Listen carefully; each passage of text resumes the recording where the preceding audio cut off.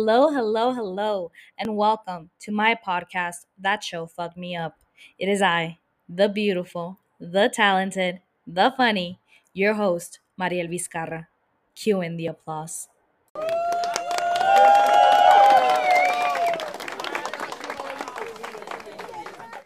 What is up, fucked up fam? Welcome to episode 3 of Midnight Mass. It's an interesting fucking episode. Shit's about to get really, really real. But before that, let's start with our personal updates. I believe that I mentioned last episode that my friend Terry had reached out and they were like, "Oh, I heard in one of your Squid Game episodes that you want to go get Korean food and drink some soju." And then she put the little eyes, and I was like, and I put the little eyes too, like through, the eyes, the eyes, like the eyes that's like, So Terry and her roommate Victor, we ended up meeting up to go eat Korean barbecue at Convoy and drink fucking soju. It was so much fun. A little background. I know Terry and Vicky since fucking high school. I've probably not seen them since fucking graduation back in June 2014. I haven't seen these individuals in, I can't do math. I can't do math. Okay, 6 to 8 fucking years. 8 fucking years. But they're amazing, amazing people.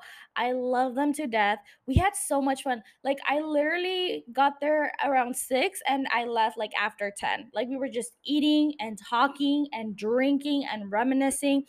And not only that, but they're friends of the pod. They listen to the pod. They've always followed me in all of my endeavors, all my creative endeavors. Like, they followed the podcast, they listen along. Um, for those of you that don't know, I used to do YouTube videos. And yes, used to as in past tense. I haven't done them in a long time, where I would go to like restaurants and then do like local restaurants and do reviews on them. And I would go with my friend Alyssa, shout out to Yaya, aka Don Chamango. And then we like shifted over to cooking videos. But fucking life, dude. Fucking life. If I could dedicate myself 1,000% to just do creative endeavors, I would. I fucking would. But you know what? Creative endeavors don't give you fucking money. So I have to um get money to be able to do these types of things, like podcasting and making videos and fucking writing. Like, I haven't had time to write in so long. So if I could, I would. That's why I'm trying to marry rich. I'm trying to marry rich so I could, not sign a prenup, get all the money in the divorce, and then just vibe. Like, I'm just trying to vibe. I'm a bare minimum baddie. I've said it again, I'll say it twice, and I'll keep repeating it. Bare minimum fucking baddie. It's okay. I embrace it. You know, all those people that are like, if you don't work hard, you won't get what you want in life. I don't want to work hard. Like, if we really think about it, I genuinely started working when I was 13 years old. Genuinely. Like, I don't know what the fuck my mom was trying to teach me. Summers? Never heard of her. I've never heard of a summer since I was 13 years old. I would go to work with her. I was doing adult tasks as a child. So I worked for a long time. I'm 30. I've been working for half of my fucking life, yo. I'm 26 years old and I started working at 13. If my math doesn't fucking fail me, that is half of my life. And that is insanity. Wow. Wow. Childhood robbed? Maybe.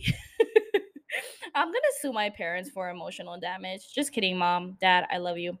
But yes, again, I think I have ADHD. Like, how did I get here? I was talking about Terry and Vicky and how we had such an amazing time. We drank 3 bottles of soju. We ate all you can eat Korean barbecue. And then afterwards, we were not ready to go home. There was a boba place next door, so we went to go get fucking boba, and it was amazing. And I lived my squid game fucking fantasy. It was great. It was so much fun. Shout out to both of them. They're the best. They're the realest. They're the baddest. And thank you for hanging out with me. We've already talked about hanging out again because we should not let 8 fucking years go by before we hang out again. No, no. I already told them if y'all are out and about in Hillcrest, let me know. I want to go party. Yeet yeet. But yeah, update on that. On a not so interesting or fun update, I just started the papaya seed parasite cleanse. I know I'm such a TikTok fucking bear. What is it called?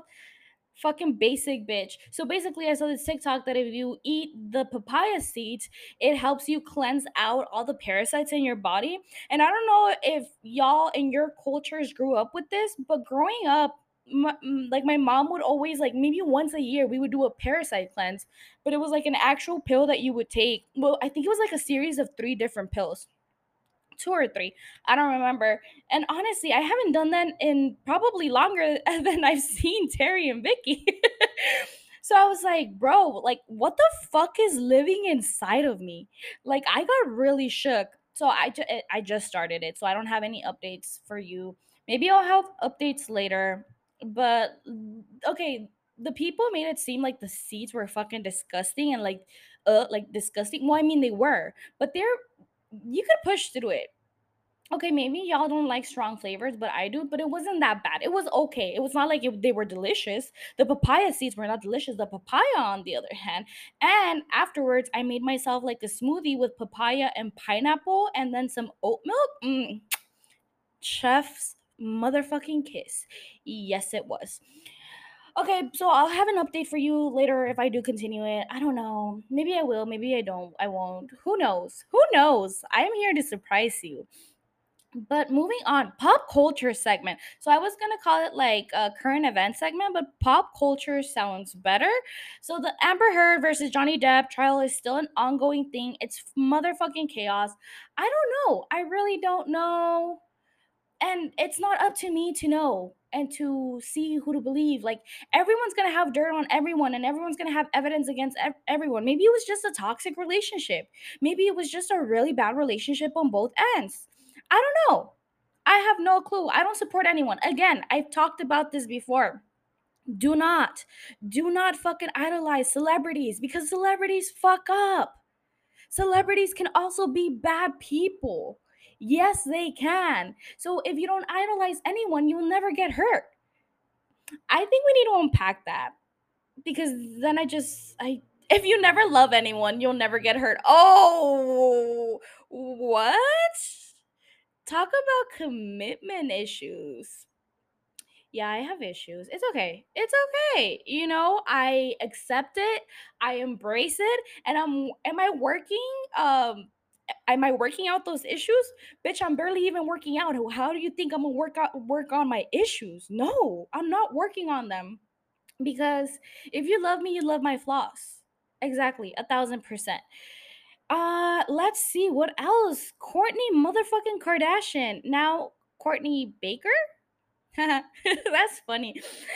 Just got married. The eldest Kardashian daughter finally got her wedding. Scott never married her. They had a bunch of children. They never got married because they weren't doing the traditional thing. But Miss Kardashian wanted to get married, and she found someone that wanted to marry her. Ladies, days, gays. This just comes to show you that the person who really wants you will do what you want them to do.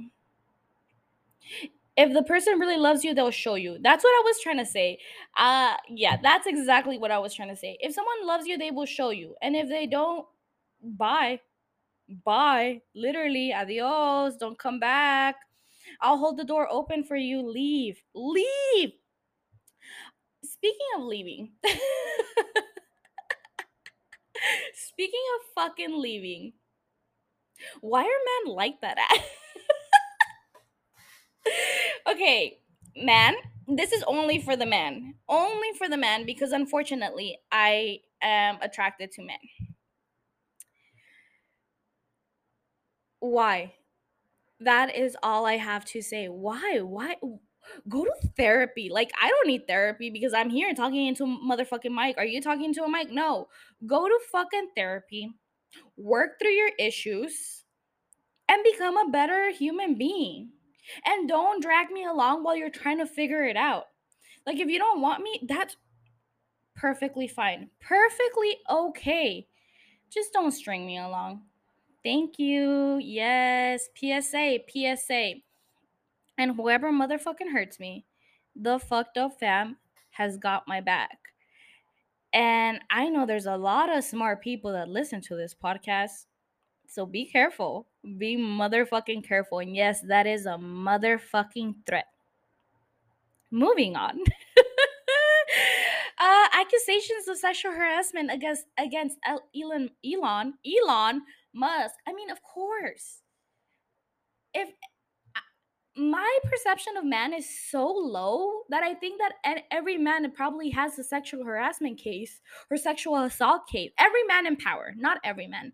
Every man in power will abuse their power. And that's just how I think. Prove me wrong. Prove me wrong. And we'll talk about it. And I'll tell you that you proved me wrong. You could tell me, you could throw it in my fucking face. I'll be happy. Look, I don't want to be right. I don't want to be fucking right. And now they're saying, like, oh, the Democrats are bringing up all this past. If they didn't have a past to bring up, then no one would fucking bring it up. Look, I'm getting fucking angry. I'm getting angry, and we haven't even gotten to the episode where I'm gonna get even more angrier. But yes, let me say it again for the people in the back. If someone didn't have a past that they could bring something up from, then they're just good people. That's called being a good person. If you don't have any fucking skeletons in the closet, you're a good person. If someone looks hard enough and they find something, that doesn't mean that there's a fucking witch hunt after you. It just means you were a shitty person in your past, bro. You hear that, Elon? You hear that? Exactly. Let's see. The monkeypox virus. Oof, I'm so excited. Look, I just spent 2 years in hiding. Yeah. I think being in quarantine is basically being in hiding.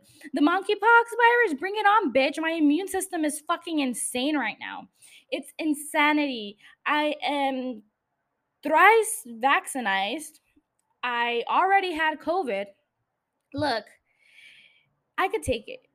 But yeah, just be gentle on me. Monkeypox virus, if you're listening right now, just be fucking gentle. Also, we're on the brink of nuclear war, and we're on the brink of fucking collapse. You know, just the usual, just living the American dream, just living the American lifestyle. We love it here. We fucking love it here, and that was fucking sarcasm, of course. But moving on to podcast updates. I'm recording this episode in the interlude between season 4 and season 5. I haven't decided yet if I'm only going to take 1 week off, but by the time you hear this, you'll probably know if I took 1 week or 2 weeks off. I don't know. I've been a lazy piece of shit. Like, I was supposed to get so much work done this weekend. I was supposed to work overtime this weekend. I did one thing that I had to do, but that's it. That's it. What's going on? Astrology baddies, what's happening? What's in the air right now? It's May 23rd. If you listen to this and you're an astrology baddie, if you're a tarot, I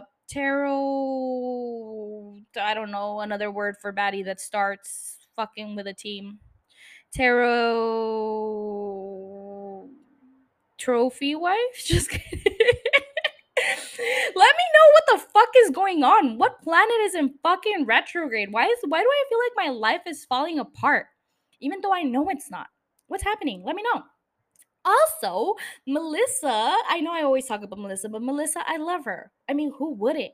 She's so cool and funny and amazing. And she has her podcast called the Chatty Fox Podcast. You already know who I'm talking about. Melissa texted me right now and she was like, ooh, I'm going to go visit my friend in San Diego the weekend of the 4th. What are you going to be doing? Maybe we could hang out and maybe I could come on as a guest for your podcast. And I'm like, girl, say less.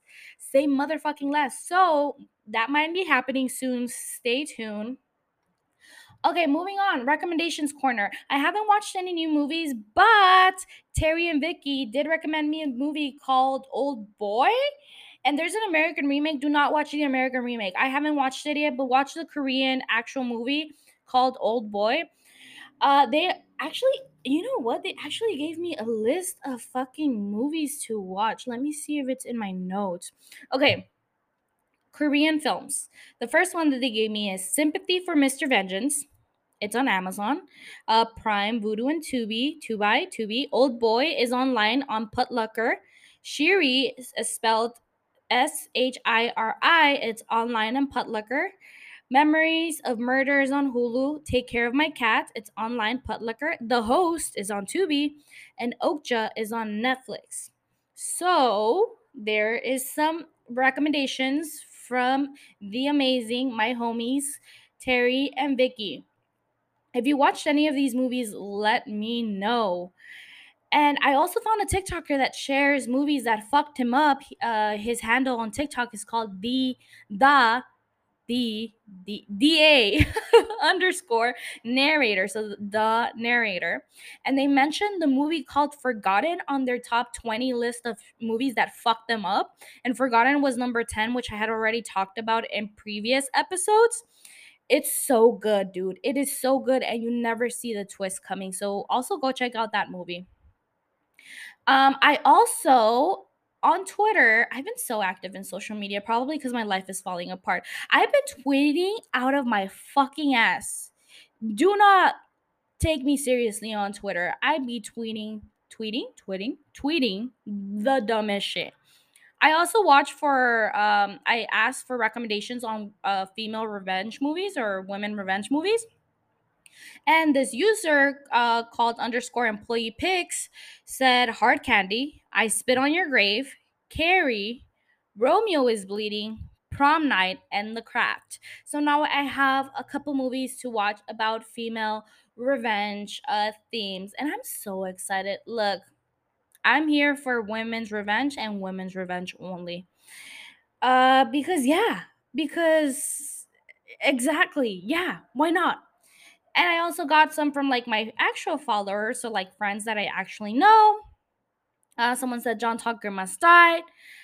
Cynthia, who is also friends with the Chatty Fox Pod, mentioned Gone Girl, and of course, I love Gone Girl. I've already talked about Gone Girl, and I already mentioned how it should be a comedy. Imagine Gone Girl with a laugh track. Amazing, iconic. It is already so fucking funny.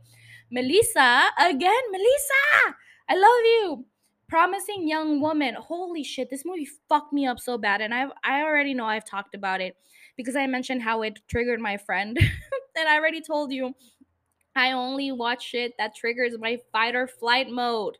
Yes, I do. And I just noticed that I've been talking for 17 minutes and we haven't even gotten to the fucking episode. So I'm gonna move it along. Ileana said girl with the dragon tattoo. Brianna, my friend, my bestie, also said obsessed with Beyonce and Ali Larder. And it has Idris Elba's fine ass. I'm excited. So yes, I think that's it for movies, podcasts. I'm almost caught up all the way through with the Ruined podcast. I've listened to a bunch of fucking scary movies, and the last one that fucked me up was called They're Watching. Also, listening to scary movies has made me even more paranoid. So just don't sneak up on me. Don't sneak up on me because I'll fucking punch a bitch. TV shows. Minx on HBO Max. Nick for New Girl comes out. Mwah, Chef's Kiss. He's a producer for porn magazines, and they create the first porn magazine aimed for the female gaze. So we're seeing a bunch of cocks. First episode, I saw more cocks than I ever saw in Game of Thrones, and that is saying a lot. So many penises, so many different sizes, shapes, colors. It was mwah, insightful. If you're into that type of shit, it's really good. It's funny. It kind of like it's a commentary also on women being labeled whores and prudes and stuff like that by what they like and what they don't like, and ew, sex toys, and like taboo topics. I love it. This is exactly what I was looking for in TV. But it's gotten to that time, 20 minutes in, almost 20 minutes in, and we're barely getting started. So let's go ahead and do that.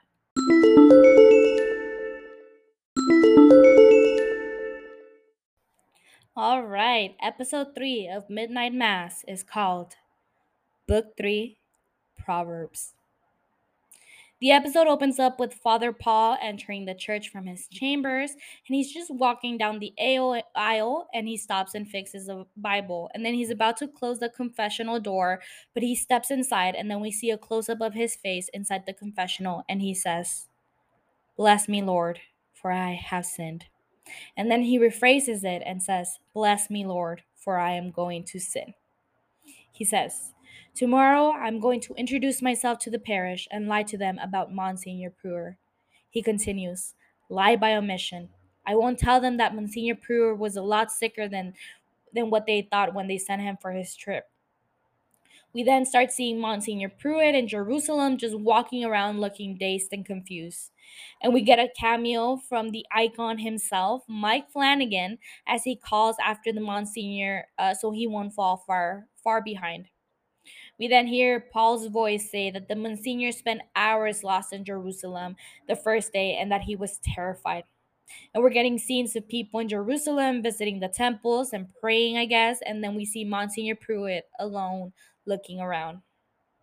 From Father Paul's voice in the confessional, he says, "This wasn't a man lost. No, this was a man with advanced dementia, too advanced for the parish even to admit to themselves. A man who had overstayed his allotted time on this earth. I'm not going to tell them any of that. I'll say that he's recovering in a hospital in the mainland, that there's a possibility that he will recover and continue to be the shepherd he has been to them all of these years. I'm going to tell them this lie for their benefit, so when it starts, they'll be ready for what's to come, for the miracles that are to come." We're back in present day right after Lisa walks up to Father Paul, and everyone is hugging and they have tears in their eyes. And then we're seeing this from Beverly Keene's perspective. And then she notices that there's something wrong with Father Paul, and Father Paul walks out of the church and Beth Keene follows after him. He manages to get inside the rectory, and Beth Keane is still following him, and we hear him throw up, and then we see him coughing up blood. Beth Keane asks if he's all right and if she should call a doctor, and then Bev sees something inside the rectory, and then she turns to look at Father Paul with awe. Cut to Lisa with Dr. Sarah Gunning, and Lisa's mom is saying how it's a miracle as Sarah examines Lisa. Sarah's asking Lisa if she has experienced any new sensations, and Lisa says that only the phantom pains that she had felt before, but nothing new, nothing different. Sarah tells Lisa that she's standing, walking, and that she's very happy for her. She also tells her to use a cane since her muscle development is weak. The mayor asks if the doctor has seen anything like this before today, and Sarah tells him that she hasn't, but that spinal injuries are tricky, and you never know if or when someone is going to recover. The mayor calls it a miracle, a real miracle, like in gospel. Sarah tells Lisa's parents that she recommends that they go to the mainland for some real tests, but the mayor is skeptical. Sarah tells them that if they do the test on Lisa and see what cured her, then it could help other people as well. The mayor tells her that they've tried all of the tests and the experiments before, but Dolly, his wife, interrupts him and tells Sarah the truth. They're in debt, way over their heads. Dolly reveals that they pay rent in the house that they used to own, and that they just bought half of their groceries with an EBT. And she mentions how trying to find a cure for their daughter left them half broke, and then donating the other half to the church left them penniless. So not only did they have to use all of their money that they had saved up to help their daughter, which is a noble cause. It's noble. Like, your daughter has just gotten fucking shot, and you want to make sure that she lives a semi-normal life, and of course you're going to put all of your resources into finding a fucking cure. But that amount of resources is just has just been cut in half because you got to give the other half to the fucking church. Oh my god. Oh, I'm sorry. I just screamed into the mic, but again, I I can't make sense of it in my little tiny brain. I can't. I really can't. I'm so sorry. I'm so fucking sorry. Lisa's mom, Dolly, tells Lisa that they're not complaining about like spending the money on her and that she was worth every penny. Sarah, the doctor, is still pushing them to get a CT scan or a spinal tap, but the mayor tells her that his daughter is walking and that is miracle enough. They leave, and then Sarah notices that her mom is not in her usual spot by the window, and she hears noise upstairs, and she rushes up and asks her mom how she got up there. Sarah's mom says, "My room. This is my room. It looks different."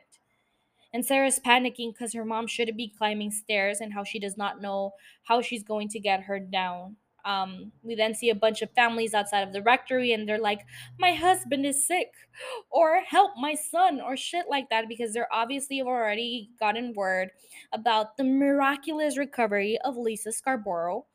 And, small minded townspeople thinking that the father can grant them wishes or miracles the same way that he got Lisa to walk. Bev Keen is outside the rectory and tells them that this is not how things work and that they know that. She tells them not to overreact and that God does not seek glory. Not like that. And then she has the people pray outside of the rectory. Speaking of not seeking glory, she's praying like she's a fucking saint outside of the rectory, TBH. Then we see Father Paul and Riley having their AA sessions, and Father Paul mentions how the fourth step can be the most difficult, which is making amends. I believe I didn't look it up, but that always seems like a constant theme. Making amends is always the thing that sends you back. And but Riley is like, "Oh, are we really not going to talk about it?" Father Paul tells him that they can talk about it, and Riley says how the whole town is buzzing about the miracle in St. Patrick's and how he's surprised a news outlet hasn't reached out to do a story on him. Father Paul just tells Riley that this is not about the publicity and how Mayor Wade and his wife Dolly are not looking to exploit their daughter and make this a sensational story. Riley explains that he is a pretty rational guy and how he can wrap his head around a misdiagnosis and how her body could have been slowly healing from like a long time. But the only thing that he can't understand is how Father Paul knew that this miracle was going to happen and how he had to know beforehand that she was going to walk because he went up the stairs.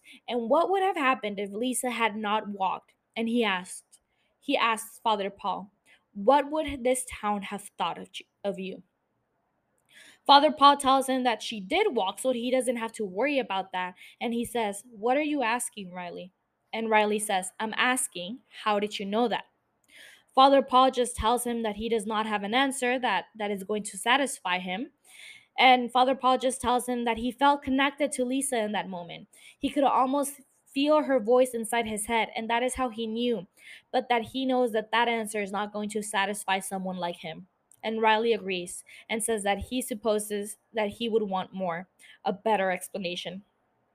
Father Paul says, "I'll always wish that I could give you more, but that is all I got."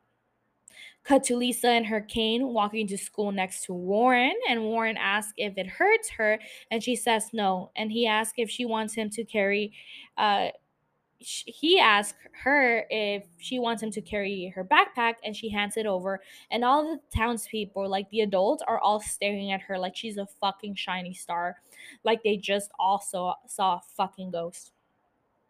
All the children are like walking behind her as she gets to school, and then some girls rush towards her and begin asking her question, but Erin, the lovely Miss Green, tells them to let her be. Erin tells Lisa and Warren good morning, and they respond back, "Good morning, Miss Green." Cut to the Flynn household, and Ed and Annie are in their living room, and Ed gets up to get a record player and a record, and he notices that he does not have the back pain that he always has and he's always complaining about. He puts the record on the record player, and then he takes the book that Annie was reading and puts it away, and he gets her up to dance. Annie asks about his back, and he says, "Just dance with me." And it's honestly such a heartfelt moment. And Annie gets so excited when Ed manages to like pick her up and stroll her around. It's so cute. It's so cute. I love seeing these moments and like couples that have been married for so long. It just gives me hope that there's still some romance around after all those years. Cut to Lisa knocking in Warren's window in the middle of the night, and then she shows him that she can twirl around without any help, and he sneaks out, and they ran out together. So I hadn't noticed this when I took my notes, but Ed twirls Annie around, and then Lisa does the same thing for Warren. Oh my god, the mirroring! I love it. I fucking love it. I live for it. Then we see Riley making a list of all the people he needs to make amends with, and then he looks over and sees that girl that he killed staring back at him. He leaves his house and he goes over to Aaron's, and they just sit together and have some coffee. Then we see Lisa and Warren in a rowboat, and they kiss. Next, we see a church service, and the church is pretty full, like fuller than it's ever been before. And cut to Father Paul taking communion to Mildred, Sarah's mom, and then we see Mildred going up the stairs again, and Sarah like trying to stop her. So cut to Sheriff Hassan and Ali during their prayers, and then we see Beth Keane walking around the school with the poison she had used after the dead cat incident, and she puts it back in the storage closet. Next, we see Riley and Father Paul and AA, and all of these scenes are happening in like fast succession, like one after the other, so they're all intercut. And then followed by Joe waking up in the sheriff's office, and the sheriff taking him a coffee, and they sit together and drink their coffees. Cut to Lisa and her parents going house to house, taking flyers with Lisa's picture as she stands up. And then we're back at the church, and it's even fuller than before. Like it's fucking overcrowded at this point. Then we see Father Paul walking down the aisle, and then another scene of Lisa and Warren kissing, and Riley helping Erin build her baby crate. And then this ends with Ed and Annie dancing and laughing and kissing. Cut to Warren refilling the ceremonial wine, and Father Paul enters the chambers and lets him know to fill up the extra cruts this week since there's a lot of people in attendance. Warren asks if they have another bottle for the wine and how he swore they had more, but that he hasn't seen it around recently. And Father Paul dismisses him and Uker, who's also there, and tells them that he will take care of it while they go line up to prepare to like start the mass. Uker and Warren get in position, but then Warren notices that the candle that he walks in carrying is not lit. So he goes back to the chambers and then sees Father Paul using his own flask to fill up the cruets. Cruets? I guess I don't know what a fucking cruet is. I'm assuming it's like the little bottle.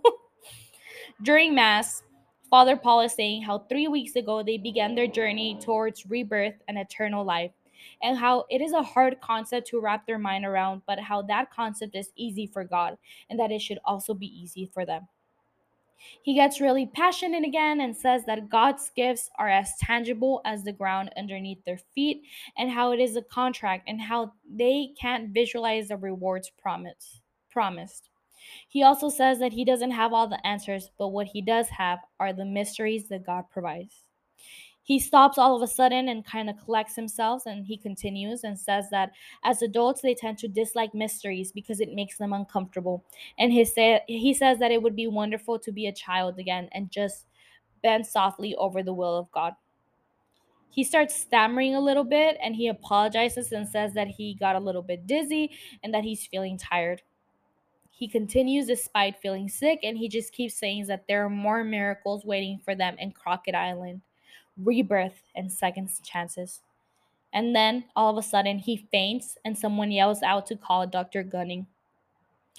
Cut back to Father Paul in the confessional, like in the beginning of the episode, and he's going over something from the Bible, and he relates it to Monsignor Pruitt and how he stumbled away from the group and he got lost and confused, and when he separated from his group, he was starting to die out there when a horrible sandstorm overtook him. And then we see Monsignor Pruitt walking through the sandstorm as the sand scratches him, and then he stumbles into the entrance of a cave, and he goes inside the cave until he goes inside the cave.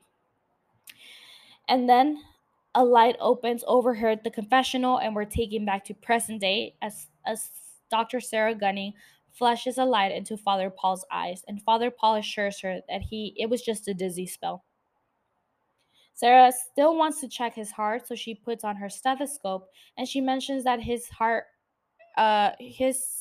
heartbeat and fever is elevated, and also mentions that he's dehydrated and that he should let the virus leave his body by taking it slow for the next few days. Father Paul tells Sarah that she's a comfort to the people of Crockett Island, and he says, "I'm proud of you." Beverly serves Father Paul some water, and she makes him drink it, and she says that she's canceling all of his afternoon appointments. Father Paul objects, but Bev tells him that he needs the rest and that he will get it. Cut to Sheriff Hassan in his house, and he calls out to Ali that lunch is ready, and he notices that Ali has a Bible inside of his school bag. We then see Joe inside his motorhome, and he's just vibing, and then we hear someone knocking on the door, and he tries to ignore it at first, but the knocking is persistent, and Joe finally gets up and angrily answers the door, and he's shocked by the person on the other side of the door. Joe looks scared, frightened even, and in walks Lisa. And she says hello to him and begins walking around his mobile home, and she turns off the TV as Joe just stares at her, shocked and quiet. She looks at the guns that he has hanging and asks if one of them was the one. He says that it wasn't, and she says that she wants to see the gun that he shot her with if he has it there. Joe tells Lisa that he threw that gun out into the bay right after the accident happened and how he couldn't look at it anymore. Lisa goes on, "This is exactly how I pictured it. So here it goes. I was walking with my dad, and we weren't going anywhere special. It's just something we did. It's we would talk the most when he would talk the most to me. So I'd ask him since I was a little girl. And we're walking like any other evening, and there it is, like a clap of thunder, and there I was in the ground, but I didn't feel it. And my dad is screaming like an animal. I'd never heard his voice like that, never have since, but I didn't feel it. I didn't feel it at all. And it was when I realized how much I couldn't feel. And that's when I got really scared. I hate you. Honesty is important, so I'll start there. I hate you, Joe Colley. I've hated you for years." Joe is trying not to break down as Lisa delivers these lines. Lisa continues, "And the things that I've imagined doing to you, I want to hurt you. I want you to suffer. I want to make those noises. I want you to make those noises my dad made when he put his hands over the bullet hole in my spine. I want you to beg for my forgiveness so that I can tell you no. I want you to live in complete, absolute misery. So when I say this place is just like I pictured it, what I really mean is that it's what I hoped it would be." Joe whispers and "I'm sorry," and Lisa yells out, "Damn right you're sorry. You stole from me, not just who I was, but what I could have been. You stole from me things I didn't have yet. You reached through time, Joe Colley. You reached through time and you stole. All of that is true. And all of that is still in here, but that is not why I came here today. I came here today. I came here to today. I forgive you." This last line sends Joe over the edge, and he coughs back a sob. Lisa goes on as she walks towards Joe. "I forgive you, Joe Colley. I forgive you, and I see you now. I see you.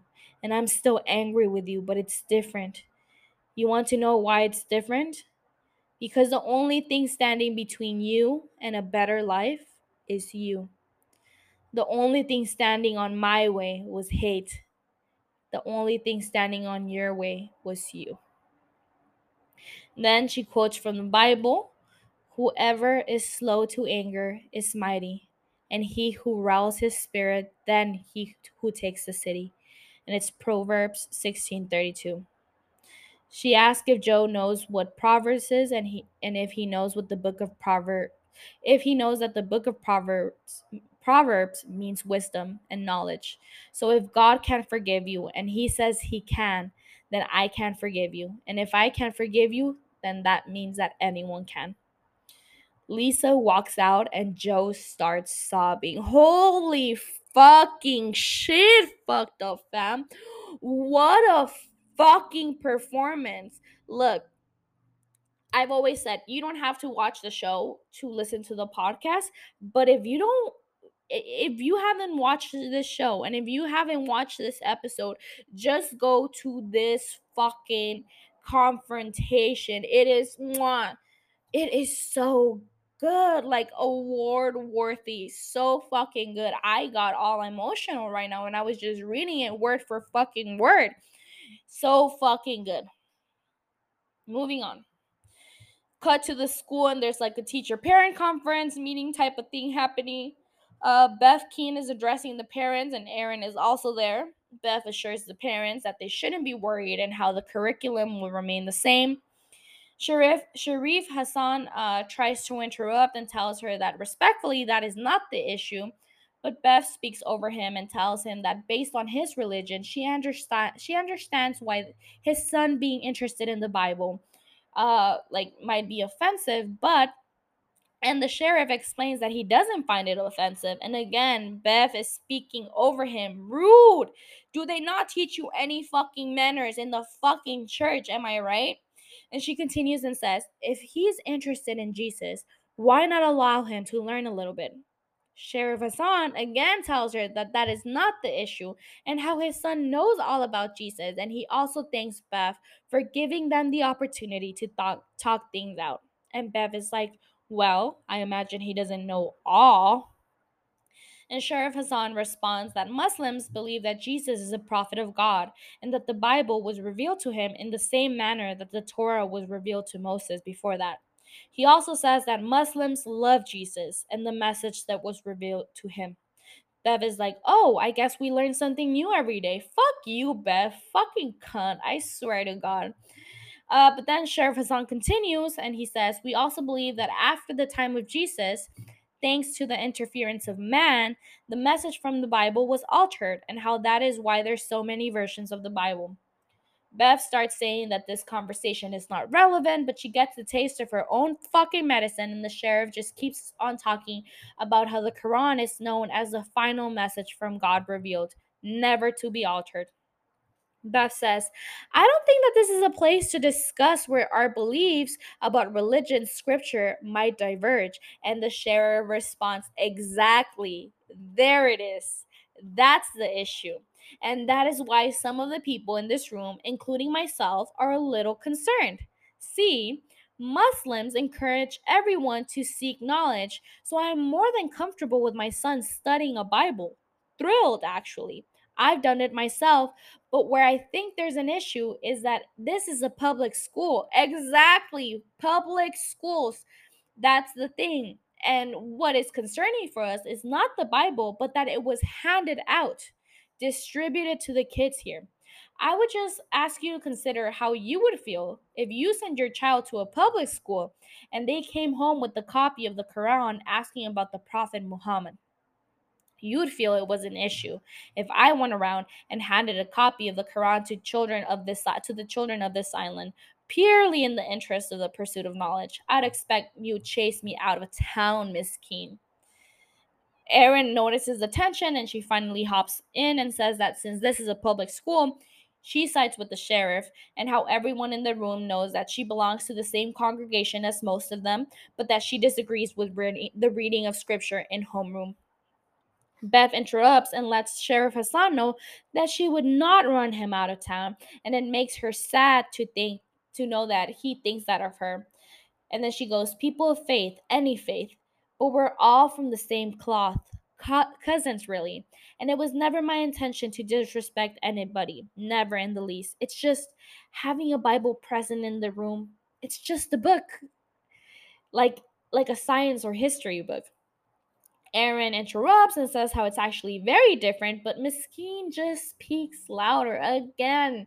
Where are your fucking manners? She goes on, kids can take them or leave them. Sure, I might read an inspiring passage during homeroom from time to time, but I'm not evangelizing. I'm simply sharing my faith with the children in the hopes that they might be inspired. Then she goes on about how if they had a Muslim teacher and if he wanted or if she wanted or they wanted to quote from the Quran to the kids, that would be fine with that as long as the text wasn't offensive. Which, forgive me for saying so, a good deal of that text can be at times. So she's basically disrespecting the fucking Quran in front of a Muslim person. But of course, no, that is not being offensive, not from religious fucking Catholic lady. Oh, sorry, I'm really angry. And this strikes a chord with the sheriff, and you can tell, but Miss Keene just tells him that this is not an attack on him or his beliefs, but what she meant is that even the Holy Bible has passages that are not suitable for children, and how she wouldn't read inappropriate sections from the Bible. Aaron again tries to interject, but Miss Keene just says, and what is education if not providing a student with the option to learn? Are we going to burn books that we find even a bit controversial? And she also references the local current events, aka Lisa's miraculous recovery, and how those types of events beg further study on the subject, and how there's no point to avoid the elephant in the room because they're all living in miraculous times in Crockett Island. She also says that this community is in a full religious revival at the moment, and if the children of this community cannot discuss that in their local schools, she just doesn't know what is. And then some of the parents burst out clapping in agreement. Oh my god, this scene just makes me fucking hate Beth Keane. Like, it makes my blood fucking boil. I fucking hate her, and hate is a strong word, but I'm using it. I'm fucking using it. Cut to Erin and Riley walking, and Erin is telling Riley how she couldn't bear to stay in the same room with Beth Keane for one more second. She says that Bev is like this particular brand of self righteousness that is exclusive to a certain breed of religious people. And Erin says that she has never liked that, and she apologizes for ranting, and then she asks Riley how he's doing. He says that he's been having trouble approaching people directly with his amends and that Father Paul suggested writing letters. And he says that writing letters is hard and delivering them is even harder, and that he's not looking forward to doing that. Then he stays quiet for a bit, and then Riley tells Aaron that he did his fearless moral inventory and that he found out that he's a coward. And Aaron stops and says, "Don't do that. Don't talk about yourself like that. And if anyone else talked about you like that, I would kick their ass."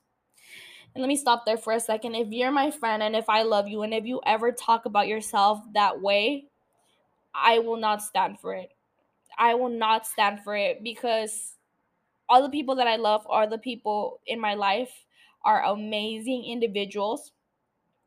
And okay, so and I've done it too. You know, it's easy to self degrade, not degrade. Take like 3 shots. It's easy to self degrade and make it like a funny thing when you know that you actually do feel like that about yourself, but you would never do it, would never say it in a serious manner.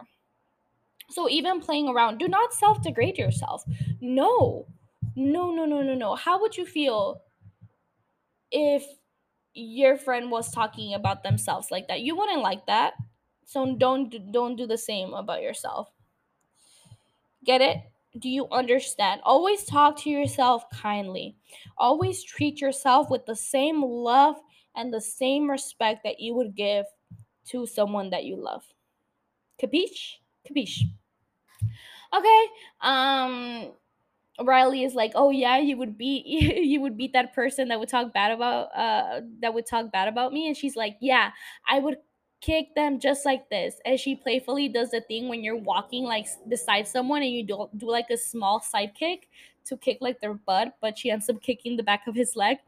And he was like, "That was actually my thigh." So then Aaron rephrases and says, "Oh well, I would kick their thighs." Cut to Sarah's house and she sees her mom, Mildred, standing by the window. And Sarah's like, "Mom, I'm gonna have to tie you down." And because she keeps getting up and she has like a hip injury, and and Sarah just starts talking to herself because she knows her mom is like not good like health wise, and she's just like kind of like ranting to her own self.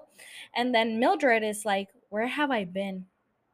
Somewhere dark, but just now it's like I woke up and there you are, my beautiful. Mildred begins to cry, and then Sarah approaches her and they hug.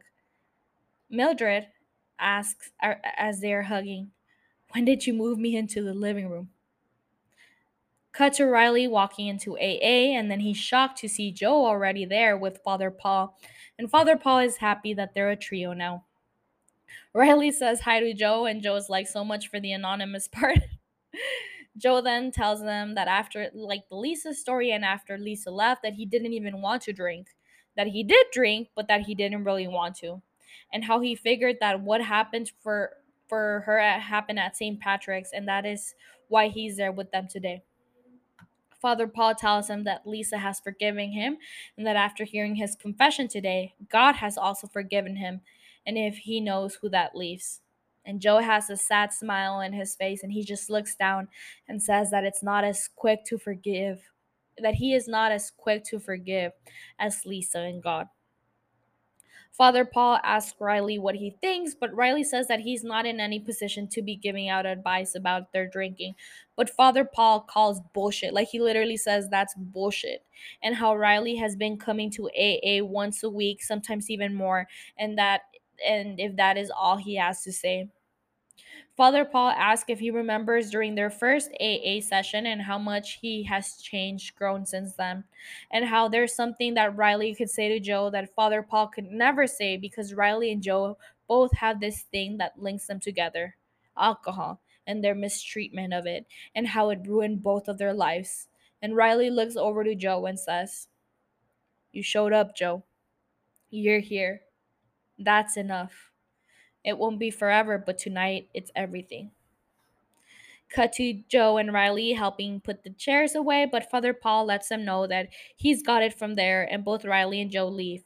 And right as they leave, Father Paul falls to the ground and he begins having a horrible cough attack.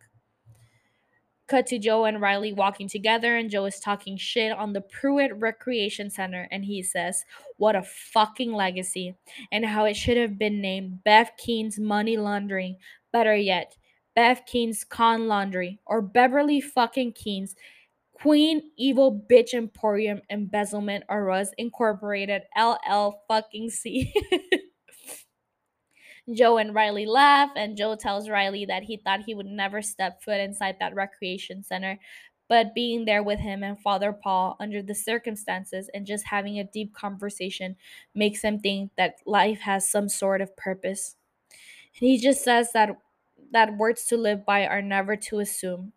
And Riley tells him that he's glad that Joe went to the AA meeting, and Joe is like, wow, you really are, huh? Joe tells Riley that the only person to ever give a damn about him was his sister, and how she had left Crockett ages ago, and that she never understood why he stayed. Riley is curious to know why he did stay, and Joe tells him that he doesn't know, but that it just felt too easy to leave. Like he shouldn't be able to just leave after what he did. Joe confesses to Riley that his sister died a few weeks back and that she was buried in the mainland, and how she didn't even want to come back to Crockett Island, even in death. Joe says, I wish I'd gone to see her, made the effort, how he couldn't do it then, but how he thinks he could do it now. He chokes back a sob, and Riley just tells him that it fucking sucks. And then before Joe leaves, he turns and looks at Riley and asks, does it ever get any different for people like us? And Riley tells him that he doesn't think so because nothing around them changes, and that maybe if they work really hard, that they'll become different. Then maybe at least it feels different, but how he doesn't know. Joe reaches out his hand and shakes Riley's hand and says, here's to becoming different people. And then they go their separate ways. Cut to Sharif and Ali doing their night prayer, and Ali is looking disinterested.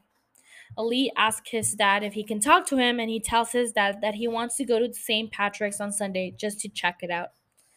The sheriff asks why, and Ali tells him that all the kids at their school go there. And the sheriff is like, not all of them. But Ali just tells him that he wants to see what it's all about. The sheriff tells him no and how he doesn't think it's a good idea. And Ali tells him that there's no reason for him not to go. And his dad is like, it's because you're not Christian. And Ali says, that wasn't up to me, was it? Ouch. Ali continues, none of this has been up to me. You didn't ask me if I wanted to be a Muslim. You didn't ask me if I wanted to move here. You never asked me about anything. You're the one who decided to become Muslim for mom. And you're the one that decided to move here because your precinct was too fucking racist and you just couldn't take it. Sheriff Hassan gets angry by this, but Ali just tells him that they're there now and these things are happening, these miraculous things. The sheriff tells him that Lisa's recovery, her misdiagnosis, is a compelling thing. And Ali tells him that he knows Lisa and that her case is a miracle. And the sheriff just tells his son that that isn't how a law works. He goes to sit right by his son and he asks, do you know what it does? As he shifts the picture of his wife over and he continues, what pancreatic cancer does to someone. Would you like me to tell you? Because I don't want to. Because I never ever want you to know what she went through. I bear that for both of us. And that's right. She kept her faith. She honored him till the last moment. And if God really worked that way and he decided he was going to heal some people and not others, if he chose to spare some and not others, if he handed Lisa Scarborough a miracle but let a child die of a brain tumor across the way in the mainland, no, that's not how it works, Ali. That is not how God works. No matter how exciting the stories are at St. Patrick's or the Buddhist or Scientologist, it's not magic. It's not. The sheriff takes the photo of his wife and he hands it to Ali and tells him to kiss his mother goodnight and how they can talk about it more tomorrow if he would like. Sheriff Hassan goes to turn off the light and he sees a face and bright eyes by the windows, and that startles him, but when he looks away, it's gone. Ali asks what happened, and the sheriff just tells him that he's seeing things and tells him good night. Cut to the rectory, and Beth is meeting with the mayor, Wade, and his wife, Dolly, and there's a handyman. I believe his name is Sturge. He was the one working at the dock the first episode, and he's working on the kitchen sink. It seems like the whole town has been bringing casseroles and dishes to Father Paul because the fridge is full, and the mayor says how Father Paul deserves it. Beth King wants to plan this church dinner and wants the help of the mayor and his wife to plan it and how they can give the big address at the end of it, given what Father Paul has done for them. Father Paul opens the door to the rectory, so he comes inside and he looks sickly. And then he just falls to the ground and he starts seizing, and then blood starts coming out of his mouth. No one knows what to do. They're literally just watching this man die because he's choking on his own fucking blood. Wade calls out to him, but the Father Paul does not respond. And then he checks Father Paul's pulse, and there's none. Wade starts saying how he does not understand, and then we get a close up of Father Paul's eye, and we hear his voice as the screen goes dark. Darkness. It was darkness in those ruins, no light. Every step forward, a step into nothing. We're in the flashback of Monsignor Pruitt when he took shelter inside the cage and he turns on a match, and inside the cave, he sees someone with bright eyes staring at him. He's startled by this, so he drops the match and then turns on another one and he points it in the direction of where he had seen the eyes, but they're gone now. And then he turns around to face the other side and he's hearing something whooshing around him, and he gets scared and drops the match again. He turns on a third match, and when he does, this man like white, pale thing with wings attacks him and feeds off of him through his neck. We hear Father Paul's voice again. How the Monsignor felt pain at first, but then the pain was just drained out of his body. We see the thing with wings pull away from Monsignor Pruitt, and the Monsignor is still alive, and he begins to pray. We see Father Paul in the confessional, and he calls that ugly looking thing with wings an angel and mentions how it was so afraid. And then we see the so called angel cut his own arm, and blood starts falling out of the wound, and he puts the blood from his wound in the Monsignor's mouth. And then the Monsignor starts drinking the quote unquote angel's blood. Cut to Monsignor Pruitt waking up in the entrance of the cave, and then we see that Monsignor Pruitt has now turned into a young version of himself, aka Father Paul. And then Father Paul turns around and sees those same glowing eyes that he had seen when it was dark staring back at him. And we notice how the angel is afraid of the light. Father Paul, still in the confessional, says that he knew that journey would be long, but that he knew where this angel was needed the most. So he traveled, and then the angel would catch up with him and fly towards where he was. Father Paul stands up and says how he knew he would have to lie to the very same people he was there to save, so that their deal to save the dear souls of the island and to bring them God's love and his mercy and his miracles. Cut back to Father Paul, dead in the floor of the rectory, surrounded by Dolly, Wade, Bev, and Sturge. And then he wakes up and startles everyone. Bev holds him and he calls it a miracle. And the mayor is like, "What the fuck did I just witness?"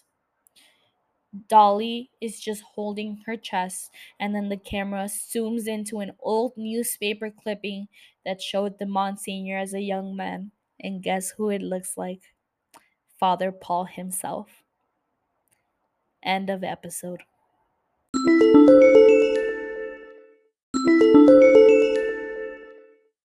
All right, let's get right to our segment, starting with that shit's traumatizing. Look, this part, it's not something that I completely agree in or agree with, and it's the concept of forgiveness. And we see this in Lisa's confrontation of Joe. Lisa goes to Joe's like trailer home and confronts him for shooting her. But I feel like she was not able to forgive him before because she was still in a wheelchair. But now that she's out of the wheelchair and she's walking, she feels that she has to forgive him in order to let go of all that hatred. I don't know. I feel like sometimes it's okay to not forgive. It's okay to not forgive and have forgiveness in your heart. I don't get what's so bad about not forgiving people and holding grudges when there's a valid reason for you to hold that grudge or for you not to forgive someone. And I feel like the church, like, oh no, like God will forgive you for all your sins, so you gotta forgive other people too. No, I'm so sorry. I'm so fucking sorry. But I sometimes people, there are bad people in this fucking earth. And yes, maybe in the concept of the show, we know that Joe might not technically be a bad person. He has an addiction issue with alcohol, and he might not be the best fucking human being. I mean, he won't get an award for it. And we talked about it. We get all these characters, these flawed characters, and Mike Flanagan and the show humanize them. But there are certain people that are horrible fucking people, and I don't need a fucking backstory for me to know, like, oh, they're bad, like their origin story that turned them into this evil human being. I don't give a fuck about that. I really don't. So for me, it's like, I don't have to forgive everyone. I don't think so. Look, I used to be the bitch that like held grudges. And now I don't feel like I'm that person anymore. But it doesn't necessarily mean that I forgive people. And I don't think not forgiving people and holding grudges is the same thing. Uh do you want me to explain myself? No, I won't.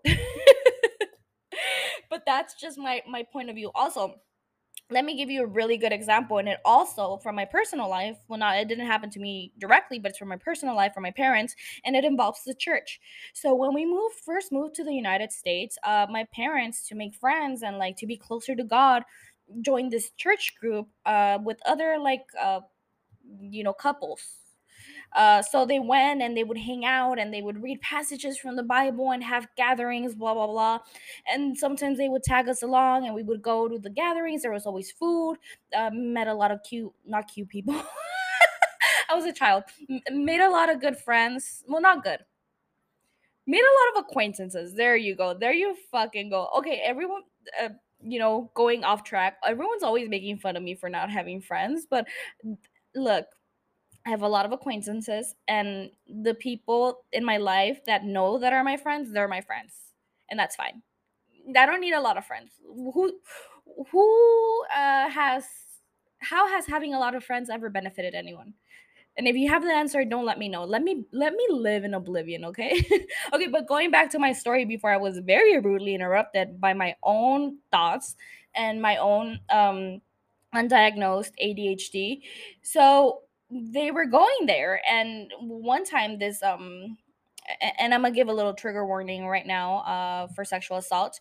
One time the conversation during one of their church gatherings came up and about like, oh, like let's say the scenario and your daughter or someone in your family gets raped, uh you have to forgive the rapist. And my mom was like set in her ways and she's like, no, absolutely fucking not. If someone touches my daughters, she literally said this in a church group. She was like, I would fucking kill that person. Well, obviously not like in English, but in Spanish. And everyone was like, like so shocked and flabbergasted. And everyone was like, oh my God, no, but God teaches us forgiveness and blah, blah, blah. And you can't have hatred in your heart. And, the typical church Catholic bullshit, right? And uh my mom didn't budge. She knows, and believe me, if you know my mom, she is capable of murder for the people that she loves. Okay, so don't, again, do not try me. Do not fucking try me. This is a warning. Going once, going twice. But this was the thing. So whatever, the church group, the session finishes, they go home, and then the next day, my parents get a call, and they were like, "Oh, please don't come back." So they literally kicked out my parents out of a church group for not agreeing with the fact that they should forgive a rapist. Are you fucking kidding me? Look, that's why I have a lot of issues with the church. A lot of issues. And not with religion. Religion and the church is separate. Let's separate those motherfuckers. But yes, I know I went off on a tangent, but this thing with the whole confrontation, if it works for you, if the act of forgiveness works for you, then I'm all for it. But if it doesn't, that's cool too. But however, this scene, holy shit, man, holy fucking shit, the guts that it took Lisa to go and knock on the door of the man that shot her. Yes, maybe it was an accident. I feel like you could see how Joe, the guilt is literally killing him. He's drinking his life away because of the fucking guilt. But oh my God, she was so brave for going there by herself. She probably didn't even tell anyone. She was just, she did it for herself. And I respect it. Again, if you're doing it for yourself, if you need it, that's fine. But don't do it for God. Um, this scene, this is one of the scenes. If you haven't seen the show, go watch this scene right now. Oh, holy fucking shit. It's so powerful. And if you listen to my first season, Joe is played by Mr. Dudley. Um, so just seeing him in this character and taking in those words, and she's like, I forgive you, Joe Collie, and him just bursting out like crying, that because he probably never thought he would hear those words. And when she says that you are the only person that is holding yourself back, holy shit, holy fucking shit, like a knife in my heart, in my tiny little heart. But honestly, yeah, shout out to my girl Lisa Scarborough, to my walking girl. But dude, yeah, that scene. traumatized me, and when I was doing the retelling of it, you could tell like my voice broke. I got a little teary eyed. I was like, fuck, that hit. And I've already seen this scene before. Like, this is my second time watching the TV show, so it's good when you're still breaking down. But also, I'm a crybaby. I welcome crying. I cherish it. And I think it's definitely an experience for me. Therapeutic experience, crying. Sometimes you just need to cry it out. Sometimes you just need to cry it out. Let's do a group crying session. Y'all down? I'll send the invite. Just kidding. All right. So Joe revealing to Riley that his sister was the only person that cared about him. Ugh. And then okay, going back to the concept of feeling guilty and stuff like that. When Riley asks Joe why he's still in Crockett Island, and Joe were just revealing that he felt like it was gonna be an easy way out for him to just leave. So he's in that way. He could have left. He could have gone, been with his sister, done all these other things. But his own guilt, it is the thing that's holding him back, because he doesn't think he deserves better than the fucking plate he was served. He doesn't think he deserves better than being the fucking town piranha. Piranha? Piranha. I don't know. Take a shot. Whatever. I don't know. I'm not sure how to pronounce that. So yeah, so that's why he is still there living that life, probably as his self punishment for what he did to Lisa. Oh my god, it broke my heart. And then that he wasn't able to go to his sister's funeral, and I can't. I really, really can't. Also, let's see. The last scene, Monsignor Pruitt being attacked by something in a cave. Look, that's why I don't go camping. That's why I don't go exploring. I don't like the outdoors. So I be swiping through the dating apps, dudes, and I be like, all these guys have all these pictures of them like outside and hiking and being active, and I'm like, no, no, like, why would you subject yourself to that? Why would you subject yourself to being the subject of a horror movie, to being the protagonist of a horror movie? No, no, no. I've seen way too many horror movies or heard from them because of the Ruined podcast. A lot of bad shit happens out in the woods. A lot of out shit happens in caves. Yeah, I don't go to Jerusalem. Don't go to the holy ground. You might run into one of these motherfuckers, and they're not cute. They aren't cute angels. You know how, and like, I don't know if y'all know, but in the Bible, angels are depicted as like like beautiful and holy beings or whatever. Well, if I remember correctly, I haven't. I honestly don't know. Don't trust anything I say. But I feel like in my imagination, angels are like these holy beings, and they're beautiful, and they radiate positivity and light and amazingness. And then you see this fucking shit, and you're like, that's an angel? Bro, that is not an angel. That's like a mixture of Voldemort with fucking, what's his name from Lord of the Rings? What's his fucking name? You know what I'm talking about. You know what I'm talking about. Oh my god. You know, a mixture between Voldemort and that creature from Lord of the Rings. Like the my precious, you know. I'm fucking delusional right now. I am literally delusional. All right, but let's move on to that shit's heartwarming, starting with Mildred kind of like snapping out of her like dementia, her senile state, and like looking at her daughter for the first time and just saying, where have I been? It's been dark for so long. And then like hugging her daughter and telling her that it's her daughter who she loves. My tiny little heart, it's bursting with joy. I love these scenes. You know me. I love a complicated family dynamic. And I feel when your parents get to that age where you have to take care of them, it does become a complicated family dynamic because you've seen this woman, this strong woman that has looked after you all your life, and then the roles are reversed. And obviously, it's hard. Even for Sarah, who she's a doctor, but she has to take care of her mom by herself, and her mom, like, finally, like, recognizing her and, like, being senile, not being senile. Wait, what's senile? Am I using the word correctly? A senile antonym. What's the opposite? In the prime of life. Okay, Google. I feel like there should be an antonym for senile. Okay, but like, no, but Mildred is not in her prime of life right now. But you know what I get. Like, just it was such a beautiful, and of course that's moment, and that's why it made its way to our segment, or that shit's heartwarming segment.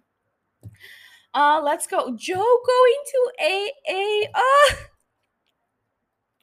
And him saying that, that he didn't want to drink after Lisa left, and he's like, "Oh, but I did." But I still did, because I mean, it's like out of habit, right, at that point. But he's like, if this miracle could happen for Lisa at St. Patrick's, then maybe something good can happen to me too. Just him taking that step of like trying to better himself. Oh, I love it. I love it. A character development arc, and I'm wishing that and more for Joe, because I feel like he's already suffered so much. And again, like Father Paul asked him, like, Lisa has forgiven you, God has forgiven you, or the church, or me. I've absolved you of your sin. Who's left? And the person that's left is not as easy to forgive. And him talking about himself. Oh, my heart. Also, Joe and Riley bonding over their hatred of Bev Keane. I love hating the same person together. I feel like more people should hate other people. I feel like you bond over that. And just like the names that they came up with for the rec center, like Bev Keane's money laundering, or Bev Keane's fucking LLC, or whatever. So good. I love it. I love seeing these moments of levity between these two very I don't know if dark is the word, but like maybe dark characters, or dark energy characters. Both of them, well, I mean, Riley Moore killed someone, and then Joe wounded someone because of their drinking. So they, not only do they have their addiction in common, but they have also this hatred. And like Joe just telling, just like, I mean, Riley just telling Joe that he's really happy that he showed up, and like that he really really means it. And Joe is like, "You do mean that, huh?" And Riley's like, "Yeah." Yeah. I think that is it for our or that shit's traumatizing and our that shit's heartwarming segment. Moving on to our Savage of the Week award, and I think you know who it goes with after that fucking amazing monologue. Lisa motherfucking Scarborough. This girl, this child, she's a teenager, but she's still a child. She had the guts to stand up to the man that wounded her. That takes guts, and you got to recognize respect. You got to give respect where respect is due. And Lisa, my goodness, mwah, chef's kiss. This actress also amazing. um yeah, she gets the award this week. It's her. No competition whatsoever. None. At all. At fucking all. And also, I did, before we end the episode, I did want to point out some similarities between our first season, Haunting of Hill House, and Midnight Mass. Again, two Mike Flanagan projects. And I feel like there's always going to be some sprinkles in there of like stuff that they're pulling from like other shows.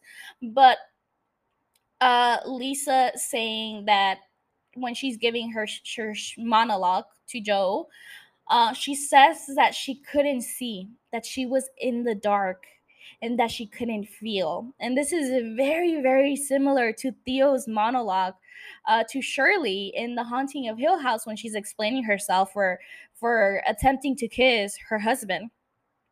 that she was in the dark, and she couldn't feel, and like, so that also was very, very similar. And I think someone else says that same thing, that they were in the dark, but I don't remember. Oh, Mildred also says that she was in the dark for so long. So it was sprinkled in, Haunting of Hill House references sprinkled into this episode, not once but twice. And I think that's all I have to say. We have gotten to the end of the episode. You already know the deal, not the dill, the dill pickle ad. Just kidding. You already know the deal. Follow the podcast on social media, on Instagram, where that show F me up. F is spelled EFFED. On Twitter, where that DAT show fucked me up. Fucked is spelled without a U, so FCKED. Give the podcast a 5-star review on both Apple Podcast and Spotify. The reviews help the podcast get more people to listen to it. So, if you want other people to laugh and listen to me and think I'm cool and funny and pretty, then maybe just go. I mean, it doesn't take more than a second. No, like 30 seconds for you to like go into your little podcast app, or go into your little Spotify app, look up my podcast, which is probably already going to be there because you listen to me weekly, of course you do, and then just give a 5 stars, and maybe add a nice little comment about how much you love me or something, or how much you think I'm funny, or you think I'm sexy, or anything. I don't care what you put, just give me the 5-star review. All right, thank you. Just kidding. But yes, thank you so much for listening. Y'all are the coolest. And remember, be gentle, be kind, and don't be an asshole unless you absolutely have to be. Goodbye.